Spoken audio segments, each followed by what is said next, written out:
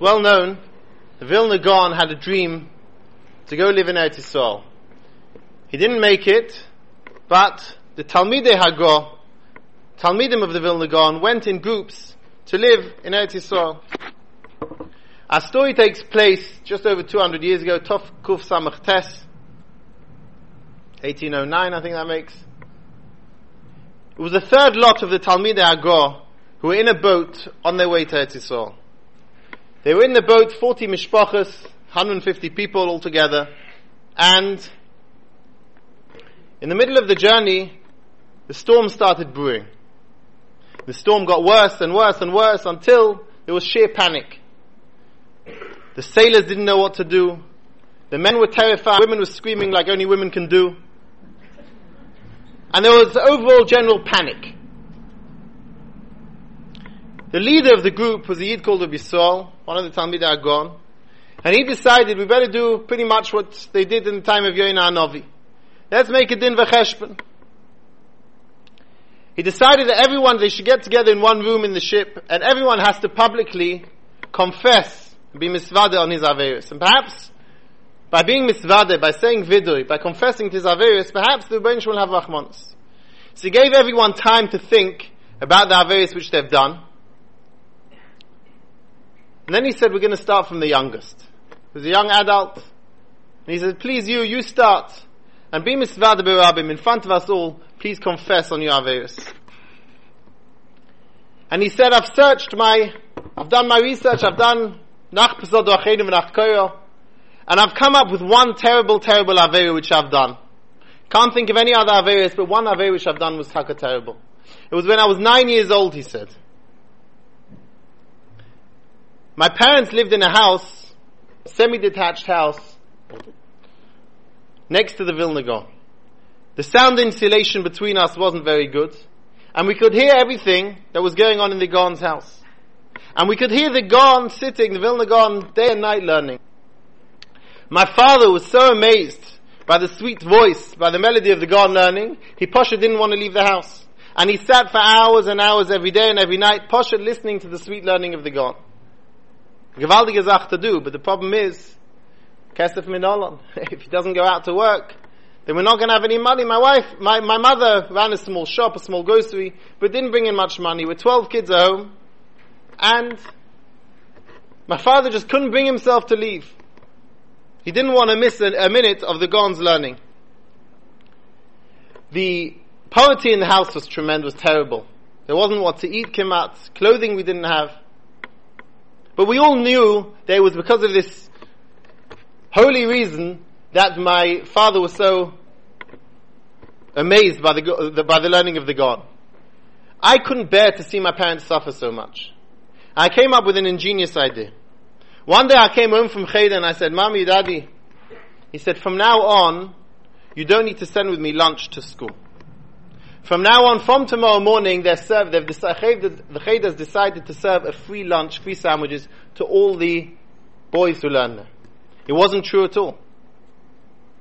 But I thought perhaps that way, my parents will ease the suffering a bit, because they won't have to pay for a slice of bread for me, and the slice of bread that we're going to send me to school can now be used for supper or for a different child. And perhaps like that I would make it a bit easier. And so I lied to them and I said, from tomorrow I'm not coming home lunchtime because I'm getting a free lunch in school. And the next day I didn't come home. And for the next 2 years, day in, day out, I didn't come home for lunch, and I starved and I pretended that I was getting lunch in school in order to ease the suffering of my parents. I lied to my parents for 2 years. That's a terrible avera. Perhaps that's why the storm has come on us. And when Rabbi heard this, he turned to the Rebbeinu Shalom and he cried and he said, in Slichus we say, Pnei no latlois, please Rebbeinu Shalom, turn, have a look at what's befallen us, at all the tzores that we've got, v'allah chatois, but don't look at our averos. And Rabbi says, I turn to you, Rebbeinu Shalom, and I say, Pnei lachatois, please look at our averos. Look at the averos we've come up with. That a 9-year-old child lied to his parents, pretended he was having lunch, he learnt in school, on an empty stomach, in order to ease the suffering of his parents. Please, Rebbeinu Shalom, Pnei lachatois, look at our averos. And when he said that, the storm instantly stopped. Our averos are perhaps slightly different. And I don't know if we can turn with confidence and say to the Rabbi Shalom, Pnei Lachatois, have a good look at our Averos. I think it's safe to say, we don't want the Rabbi Shalom to look at our Averos. On the other hand, Be'ein Meilitz Yoshe. We say, and if we don't believe it, then we're opening our mouth and saying a lie in Rosh Hashanah. We say, Be'ein Meilitz Yoshe. We believe that we don't have a single Meilitz Yoshe. A single Malach who will advocate on our behalf. So the odds are heavily stacked against us. And that's why when we approach Rosh Hashanah and we say in Slicha, that we're tittering and we're shaking and we're terrified and we're petrified from the din, we have to take it seriously. And when we say in the Sana Toikef, Miyamos, Miyisyasa, it's not just talk, but we believe it. We believe that today is being nigza, being decreed in high up by the Rabbi Shalom, what's going to befall us for the next year, both as a klal and as a prat. On the other hand, as I saw on Shabbos, brought down the Shem of Bari Lev Zolazang, that in any Pre-Rosh Hashono Shiur to our door, he said we must be careful not just to point out that we say all these petrifying things in the Sana Teikef. There's another half to the coin. Mi Yichya, who's going to live? Mi Yishalev, who's going to live in tranquility? We don't just say Mi Oni, who's going to struggle with his parnasa. We say Mi Asher, who's going to win the jackpot. It's not just trying to avoid these decrees of Einshim, of Tsaras, Rahman Islam, but everything we can hope for and we'd wish on ourselves, on our family for the next year is also being decreed. And he said, as many people like to say, look over the last year how many young almonas there are, how many yisomim there are, and they forget to mention, look how many people found the shidduch in the last year. And look how many people, their parnasa improved in the last year. And look how many people had the Yeshua last year. That was also Nigzal Rosh Hashanah. It's not just about the terrifying, scary aspects of what the Rebbeinu Shem could punish us with, Rahman Islam. Everything we would wish on ourselves is also being Nigzal. So the question is, how to go about it. If the stacks seems to be against us, the odds are heavily against us, but we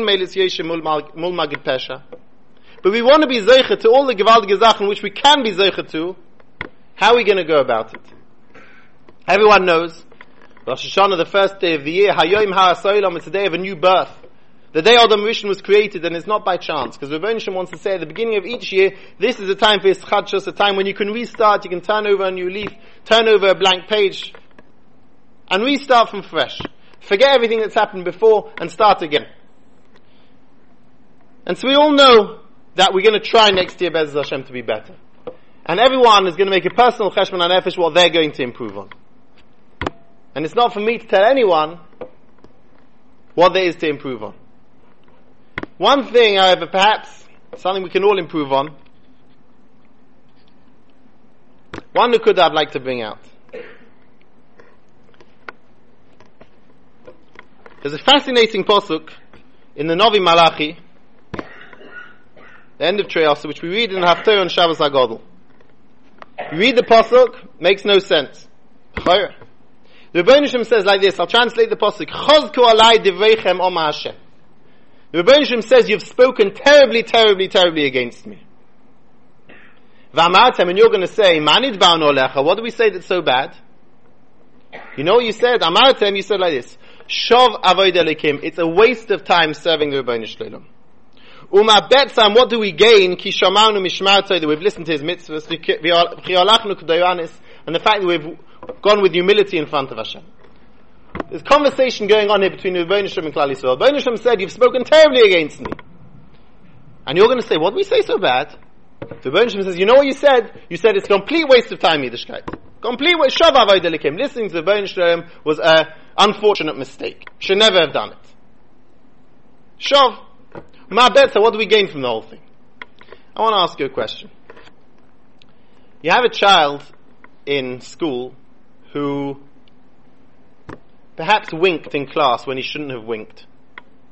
And he gets a punishment, 100 lines. He says to the teacher, what did I do wrong? That's perhaps a legitimate question. The other child, who spilled a bottle of Tipex on the teacher's chair, and put glue on his desk, etc., and sprayed the fire extinguisher across the room, he also gets punished. And he turns to the teacher and says, what did I do wrong? What do you mean? That's a pathetic question, isn't it? If Klal Yisrael would have done, be nichshel in one small avera here or there, and they would say, what did we say so bad? Okay, legitimate question. But the Rebbe Shem says, what did you say? Shav avoid elikim. That means the Rebbe Shem is saying, we said, it's a waste of time listening to the Rebbe Shem. Yiddishkeit is a complete waste of time. Ma betza. Ki shoman mishmatu. All the mitzvahs we've done, we've gained absolutely nothing from it. If that's what Klal Yisrael said, and the Rebbe Shem said that's what we said, how do we have the chutzpah to turn to the Rebbe Shem and say, Ma nidvar alecha? What do we say so bad? Why do we deserve such a punishment? The conversation doesn't seem to add up. The Rebbe Shem said, you spoke terribly, and we say, what do we say so bad? You said Yiddishkeit's a waste of time. That if the Rebbe Shem tells us that we said it, that means we know we said it. So if we said it, then why are we turning to the Rebbe Shem and saying, what did we say so bad? When you read the psukim, it just doesn't seem to add up. So I want to tell you, Chayru Pshat is in the pasuk. Last year, Elul, I went to Eretz Yisrael for a couple of days, for 3 days. Now, it wasn't the first time I've been in Eretz Yisrael.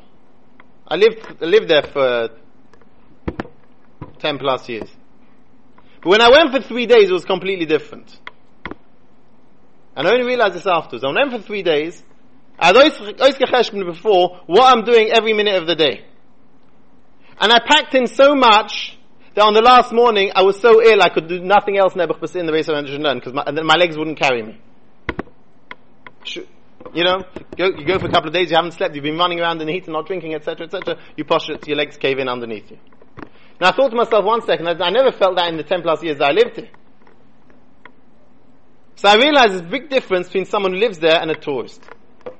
A tourist knows, he has to chaper as much as he possibly can because his time is limited. Okay. So that's the first lesson I learned about tourists. I learned how to be a tourist, the mile of a tourist is he knows he has to chaper. However, even a tourist, even though he knows he's only got a limited amount of time, he can miss the point. You can go to the Kosel HaMaravi and you can either daven there, or you can just show you've got a good picture. And you can go for a whole year to Seminary to Yisrael, and you can either be koenig gewaltige Sachen in Ruchnius, or you can make sure that you've tried every iced coffee store in Gula. A tourist knows that his time is precious. But even if you know your time is precious, you can get the point, or you can miss the point. You can be focused, or you can be distracted. Those are the two things I understood and I learned about being a tourist. We in Olam Hazeh, we're here as a tourist. We're not here very long. Be it 20 years, 50 years, 80 years, 120 years, we're not here very long. Put things into perspective of nitzchias, of infinite time, we're not here very long. And the Neshama is Ruchni, here in Olam Hazeh, we're not here for very long. We're tourists here. And a tourist has to make sure that he doesn't waste any time. But even someone who knows, as a daf ha'ayin chapni, he has to make sure he doesn't waste time. He can get distracted and not be sitting down and klotzing any minute of the day, running around, but missing the point. And go through the whole of Olam Hazeh, the 120 years of Olam Hazeh, making sure he's drinking all the iced coffees and really missing the point. The journey which we have in Olam Hazeh, this trip which we're taking, is slightly different to the trip in Eretz Yisrael, because before I went to Israel, I knew I was there for 3 days. And the Sem girl who goes knows she's there for a year in Sem. You know l'chatchila how long you're going to be there for. In this trip that we've gone on Olam Hazeh, we don't know how long we're here for. We don't know how long we're here for. One thing we know, you look in the perspective of time of infinity, it's not very long. So we know we have to chaperein. And all we've got to do is got to make sure we're not missing the point. About 10 years ago, I spoke by a Sheva Brachas in Eretz Yisrael. And the chosn wasn't someone, forgive me if I say it wasn't someone with an amazingly high IQ. And I realized that if I'm trying to give a message to chosn and kala, I've got to pitch it to him. Not a very learned fellow. So I decided to make a drosha, and I gave the whole thing in a moshel of one thing, every teenage boy can relate to, every boy can relate to, a football game. And I explained how in a football game we've got different positions make up in a team, and one person's his tachlis is defense, and one is attack. But it's all teamwork. Make sure you're focused on what my goal is. My goal is I've got 2 goals. Number 1, to make sure that the ball doesn't come into my goal, and number 2, to make sure as much as possible the ball goes into the opponent's goal. I've given quite a few drashas, and I think that was one of the better ones actually. It really went down well. Because I promised it down to his level. I explained the whole idea of going through Olam Hazeh. We have to have a goal. It was Pashas Truma. The goal is Vasili Mikdash V'Shchanti B'Seichem, etc. Sometimes you're going to be in defense, sometimes you're going to be in attack. The Rebbeinu Shalom is putting you in different positions throughout your life. The goal, you've always got to be focused on what the goal is. The whole talk, all 7-8 minutes of it, was around the football game. And people came up to me afterwards, a compliment, Shkocha, went down really well, etc. Then Chosen came up to me, and he said, that drasha wasn't relevant at all for me. I said, really? It meant nothing. I said, why? He said, I don't follow football, I follow rugby. And he meant it seriously. Now, if you ever know what it means to miss the point, that's what it was. A person can be hear drasha, go places, see things, see the whole of our lifetime, and completely miss the point. You know, the Stipler learnt in Nevadok. And one Shabbos, he went home to his parents. And someone who lived in the shtetl said, you learn in the same yeshiva as my son. Please take a letter. It was before the days of parcel deliveries to yeshivas. Please take a letter to my son when you go back. His father wrote a letter to his son in yeshiva and gave it to the Stipler. The Stipler after Shabbos started heading back towards yeshiva, and just then World War I broke out. Borders between the countries were closed. All borders were closed, and the Stipler found himself in no man's land between his home and his yeshiva, and he never made it to the yeshiva. But he had the letter in his pocket. The letter which his father had sent to his son yeshiva. There was no communication, no telephones. This was wartime after all. But the Stipler, as a shliach ne'eman, he never bin the letter, and he kept the letter. And he kept the letter for 8 years. And 8 years later, he met this bocha. In the meantime, there'd been a world war. This bocha's father was no longer amongst the living. Communities had been uprooted, murdered. Everything had been turned upside down.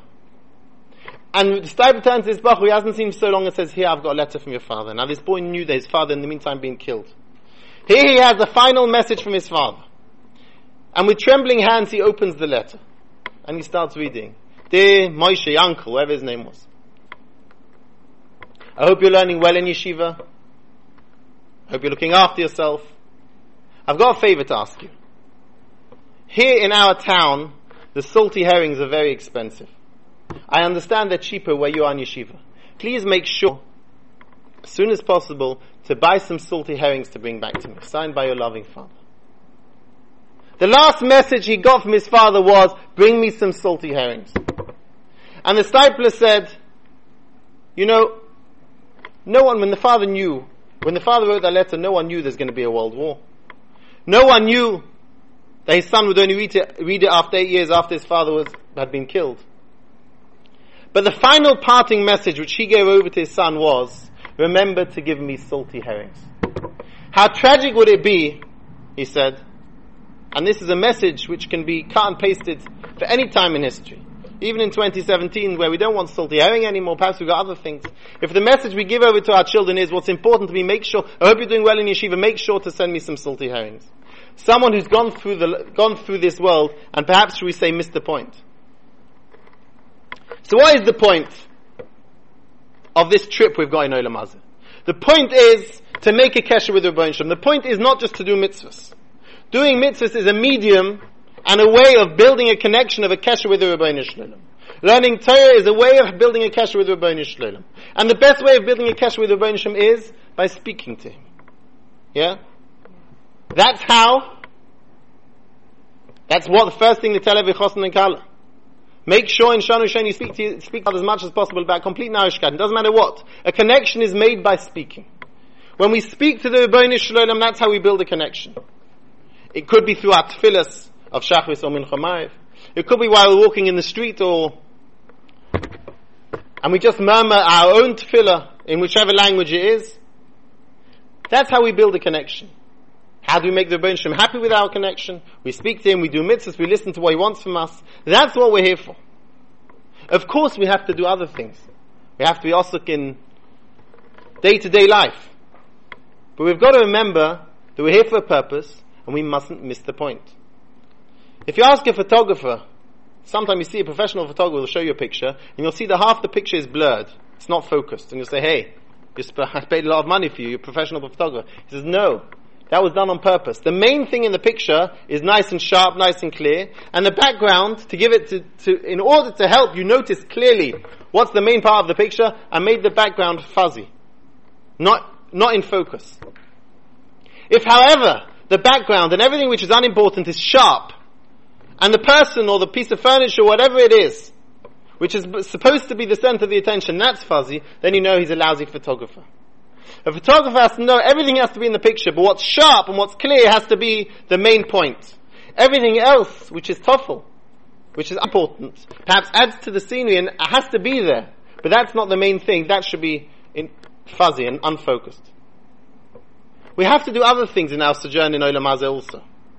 We can't spend, even halavai we could, but we can't spend 24 hours mitzvahs speaking to the Rebbeinu Shalom. We have to do other things also. But not to lose focus about what's the main point and what's not the main point. What are we here for and what are we not here for? What are we supposed to be koine, what are we supposed to achieve in our short journey in Olam Hazeh? When we come on Rosh Hashanah and the Rebbeinu Shalom gives us a din v'cheshbon, I know when we were in kindergarten and perhaps in reception, we bring a scale and we say how many mitzvahs on this side and how many averos on that side. It's not just a matter of quantity. How many mitzvahs, how many averos. It's a very, very babyish and immature way of looking at things. What the Rebbeinu Shalom weighs up on Rosh Hashanah is how much did your mitzvahs mean to you and how much did your averos mean to you. How much koiches did you put into your mitzvahs? How much koiches? What was the focus of your life? What was in focus? What was sharp? And what was the background? The idea of din v'cheshbon is not just an idea of maths, of counting. It's a din v'cheshbon which only the Rebbeinu Shalom can make, because the Rebbeinu Shalom is Yedea kol ma'asav v'nei adam v'chol machshavoisam. He knows what's going through our mind when we do the ma'aseh mitzvahs. Was it important to us? Was it not important to us? Have you spent your time building a kesher with me or not? Shuva Yisrael, says the Navi in Shabbos Shuva, Shuva Yisrael, return Klal Yisrael ad Hashem Elokecha. And a few years ago, when I went to do Shimush by one of the Rabbanim in Eretz Yisrael, just before Hashanah, a fellow a lot older than me, a lot older. And his face was shining and he said, I just got pshat in the pasuk, he said. Shuva Yisrael, he said, you have to do tshuva ad Hashem Elokecha until you feel and you believe that Rebbeinu Shalom is my God. I've got a connection with him. Not that there is a Rebbeinu Shalom who is king, who is Melech Malchei Hamlochim. Shuva Yisrael, speak to the Rebbeinu Shalom, do tshuva ad until you feel Hashem Elokecha, that he is your God, you've got a connection with him and you mean something to him. The reason why we daven so much on Rosh Hashanah, Aseret Yemei Teshuvah, Yom Kippur, is because, like we said before, speaking to someone builds a kesher. And Rosh Hashanah is a time when we're refocusing and we're thinking to ourselves, 1 second, what am I here for? Let's make a din v'cheshbon myself. Am I focusing on the right things? Am I not focusing on the right things? What am I here for? I'm here in order to build a kesher. If I'm here to build a kesher, how am I going to go about it? I'm going to speak to the Rebbeinu Shalom. And I can't get enough of it.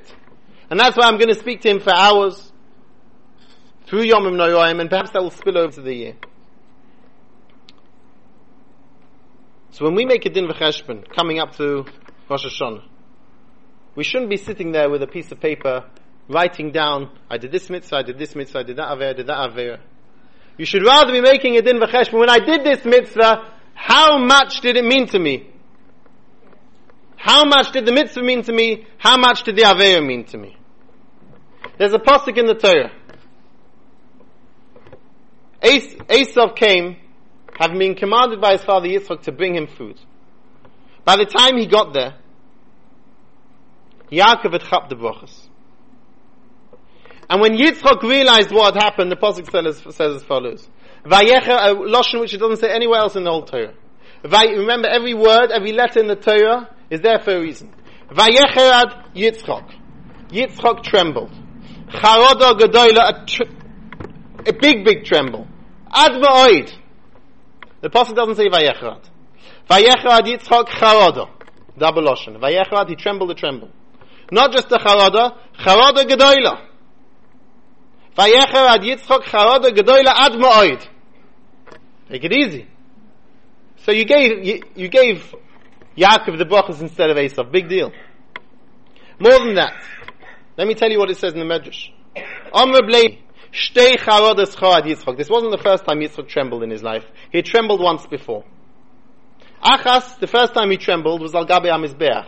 He was bound on the Mizbeach by the Akedah and he was about to be shechted and he trembled. The second time he trembled was now when Esav came in.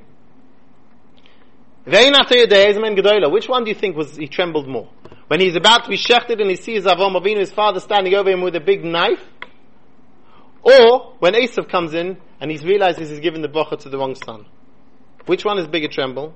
Says the Pasuk, Vayecha Yitzchak Charoda Gedoyla Ad Ma'oid Ata Yedea Shazu Gedoyla. He trembled a lot more here than he did there. Why? What's the big deal? So you thought you were going to give the ice pop to this kid, you meant to give it to this kid, and then another kid came and chapped it. No. Says the Medrash. Lama nizdazeh Yitzchak. What was the big trembling? Lama nizdazeh Yitzchak Bo'isashah Miyoim Hadin. He trembled from the Yom Hadin. What on earth does the Yom Hadin have to do with giving that story of Yaakov and Esav happened on Seder Nacht? Tesvav Nissen. Long time from Rosh Hashanah. When Esav came in and Yitzchak realized what happened, he trembled, not Stama tremble, Charoda Gedoyla Ad Ma'oid. Why Miyom Hadin? What's going on? Says Rabbi Yashav in Moed Gevot. Yitzchak lived his entire life thinking that Esav was a tzaddik. Esav came to him with Lomdas Shailis in Halacha, Shailis in Lomdas. Yitzchak was blind, he didn't see what was going on, and according to the law of Rishonim, Hitaka didn't know that Esav was a Rosh. I know there are other Mahalchim in Rishonim, but some Rishonim learned, Hitaka didn't know. And he wanted to bench him before his Patira because he thought and he understood that Esav deserved this bracha. And he set the whole thing up. Comes the time to give him a bracha and he sees that the Rebbeinu Shalom has taken the chance away from him. The Rebbeinu Shalom has sent him Yaakov instead. And obviously nothing happens by chance. It must be that the Rebbeinu Shalom decided and knew that Esav was not deserving of these brachas Yaakov was. And Yitzchak thinks to himself, I thought my whole life that Esav was a son who was deserving of these brachas. And now I realize I lived my entire life with a mistake. I missed the point. I misjudged. I thought I knew and I didn't know. When a person realizes that he could have lived his entire life and made one big mistake, then he thinks to himself, Oy vay, what's going to be Yom Hadin? The Yom Hadin, when I'm going to come to the Rebbeinu Shalom, I might then realize that my whole life has been a mistake. What I put in focus wasn't important.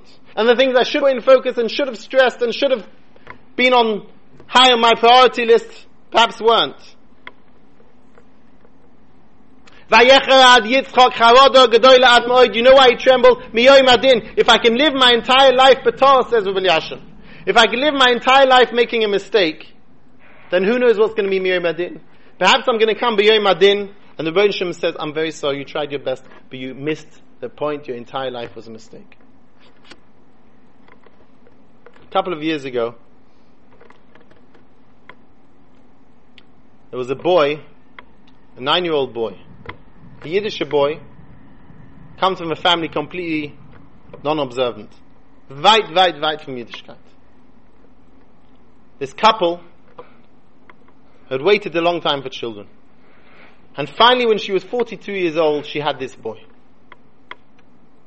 And he was obviously, their entire life was around him. Afterwards, she had twin girls. This was their only son. And they put all their koiches into this son. The Ben HaBechor, which they waited for so long, unfortunately, no shaykhs whatsoever to Yiddishkeit. They knew they were Jewish, but didn't go much more than that. And when he came of age and the father sent him to Westminster School, he told him, make sure you don't tell anyone you're Jewish. He did. the boy, the apple of his parents' eye, he had asthma. And one night when he was 9 years old, in the middle of the night, he had an asthma attack. And he started coughing and coughing and coughing, and it didn't go away until his heart caved in and he had a heart attack. A 9-year-old boy.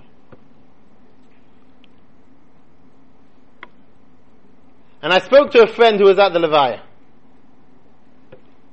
The friend who had made contact with the father, and tried to be mekavim a little bit, didn't get far. He went to the funeral of this boy. There was many people there, most of them goyim, be it the teachers, be it his goyish friends, and there was a rabbi there officiating. And before the actual kavura, the parents of this child turned to the rabbi and asked him a question. Do we have your permission to put something into the coffin to bury with our son? And he said, yes. What would you like to put? And they said, his chessboard and his football boots.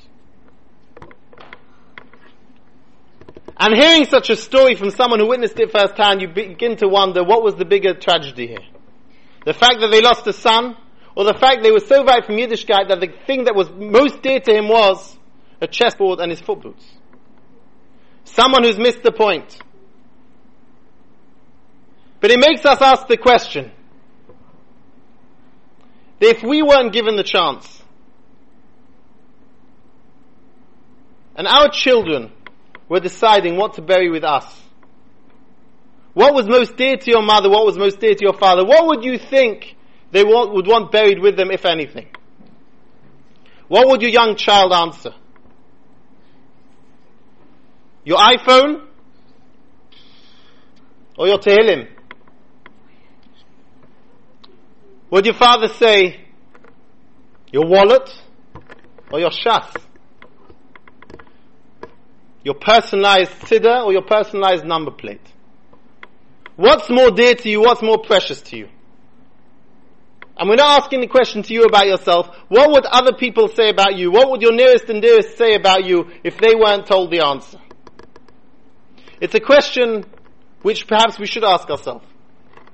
Because if it's not klar, if you're not 100% sure that your children or your siblings would answer, your siddur, your tehillim, your mitzvahs, whatever it may be, that's what should be buried with you. If they would have to hesitate before answering, and kol sheken, how much more if they would answer something else, then perhaps we're going through our little journey in this world and we're missing the point. We're doing mitzvahs. And we've got many, many mitzvahs coming up. Aber be'ein meil it's yoshe, we don't have much to stand on our side because we haven't made that the focus of our life. And when we come to Yom Adin, it's a time as we approach Yom Adin, Rosh Hashanah is too late, but before Rosh Hashanah, to make a cheshbon, what has been important to us, what is important in our lives. Of course we have to do other things. But what is it that's dear to us? What's important to us? What's our priority? What's in focus? And what's in the fuzzy background? Going back to the Posuk in Novi. Klal Yisrael said, Manid ba'nu alecha. What did we say so bad? The Rebbeinu Shem said, Chosku, you've said terrible things. Klal Yisrael said, what did we say so bad? And the Rebbeinu Shem said, Shov avoid elikim. Yiddishkeit is worthless. And we asked before, if that's what they said, then how could Klal Yisrael possibly say, what did we say? And the teretz which I saw,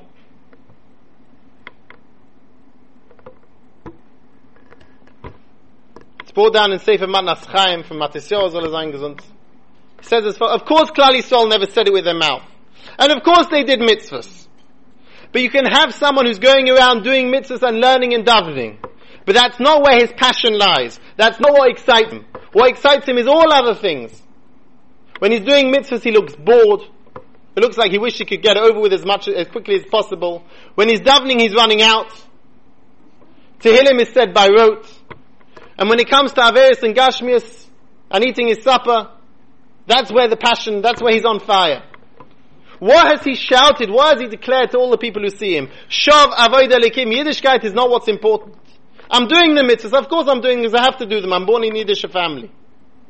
But that's not what's important. That's not what's in focus in my life. Shav avoid elikim, it's just in the background.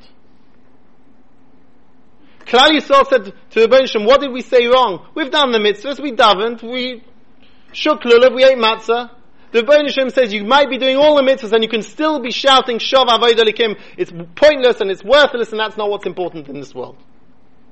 It all depends on your mood, your excitement, your passion behind it. Comes to Yom Adin. The Aseres made Shuvah. And we ask the Rabbi Shem again and again for Chaim. Zocheinu lechaim, Melech Havetz b'chaim, Koseinu b'sefer chaim, Malchim b'chaim, Uchseiv lechaim, Chaim and Chaim and Chaim. We ask for Chaim many, many times. 9 times, says the Chasam Sofer. Why do we ask 9 times for Chaim? Because Chaim, Ches Yud Yud Mem is 68. 968 are 612. 612 is Gematria Bris. Bris means a kesher, a connection. We're declaring to the Rebbeinu Shem, we know it's Yom Adin, and we know you're going to decide now if we're entitled and we deserve Chaim or not. You want to know, why do we want Chaim? Why are we asking so much for Chaim? You know why? Because we want there to be 9 times Chaim. We want a bris, we want a connection. We don't want Chaim in order to try every iced coffee. That's not what we're here for. You can try iced coffees, but that's not the purpose. That's in the fuzzy background. 9 times Chaim, we want a bris. And like the Chasam Sofer says, we all know there's 613 mitzvahs, says the Chasam Sofer B'K Chiddush. Be'etzem, he says, in essence, there's 612 mitzvahs. Because one of the mitzvahs is mitzvahs tshuva. And if you don't do anything wrong, you can't do tshuva. If you do an avera, you have to do tshuva. But if you don't do avera, then you've got 612 mitzvahs. We say 9 times 68, 9 times Chaim. We want Chaim. We want to bris with the Rebbeinu Shem. We want to connect with you by doing the 612 mitzvahs, by davening to you, by speaking to you. That's why we're asking for Chaim. And when we approach Rosh Hashanah, the cheshbon which we have to make on ourselves, our spouses, our children, in this past year, what has been important in my life? Since last Rosh Hashanah, Baruch Hashem, I shook lulav, and I ate matzah, and I said lots of tehillim, and I davened every day, and I learned, I did lots of chesed. But is that where my passion was? Is that what excited me? If you can say yes, moedik. Yes. Fantastic. Some people are not so sure. And if you're not sure that that's what excited you, and that's the message you're giving over to your children, then it's time to make a cheshbon and nefesh. This year, you know what we're going to do better. We're going to do the same mitzvahs, the same davening. We're going to make it more important. We're going to make sure that that's the point. And we haven't gone through this journey of our life in Olam Hazeh missing the point.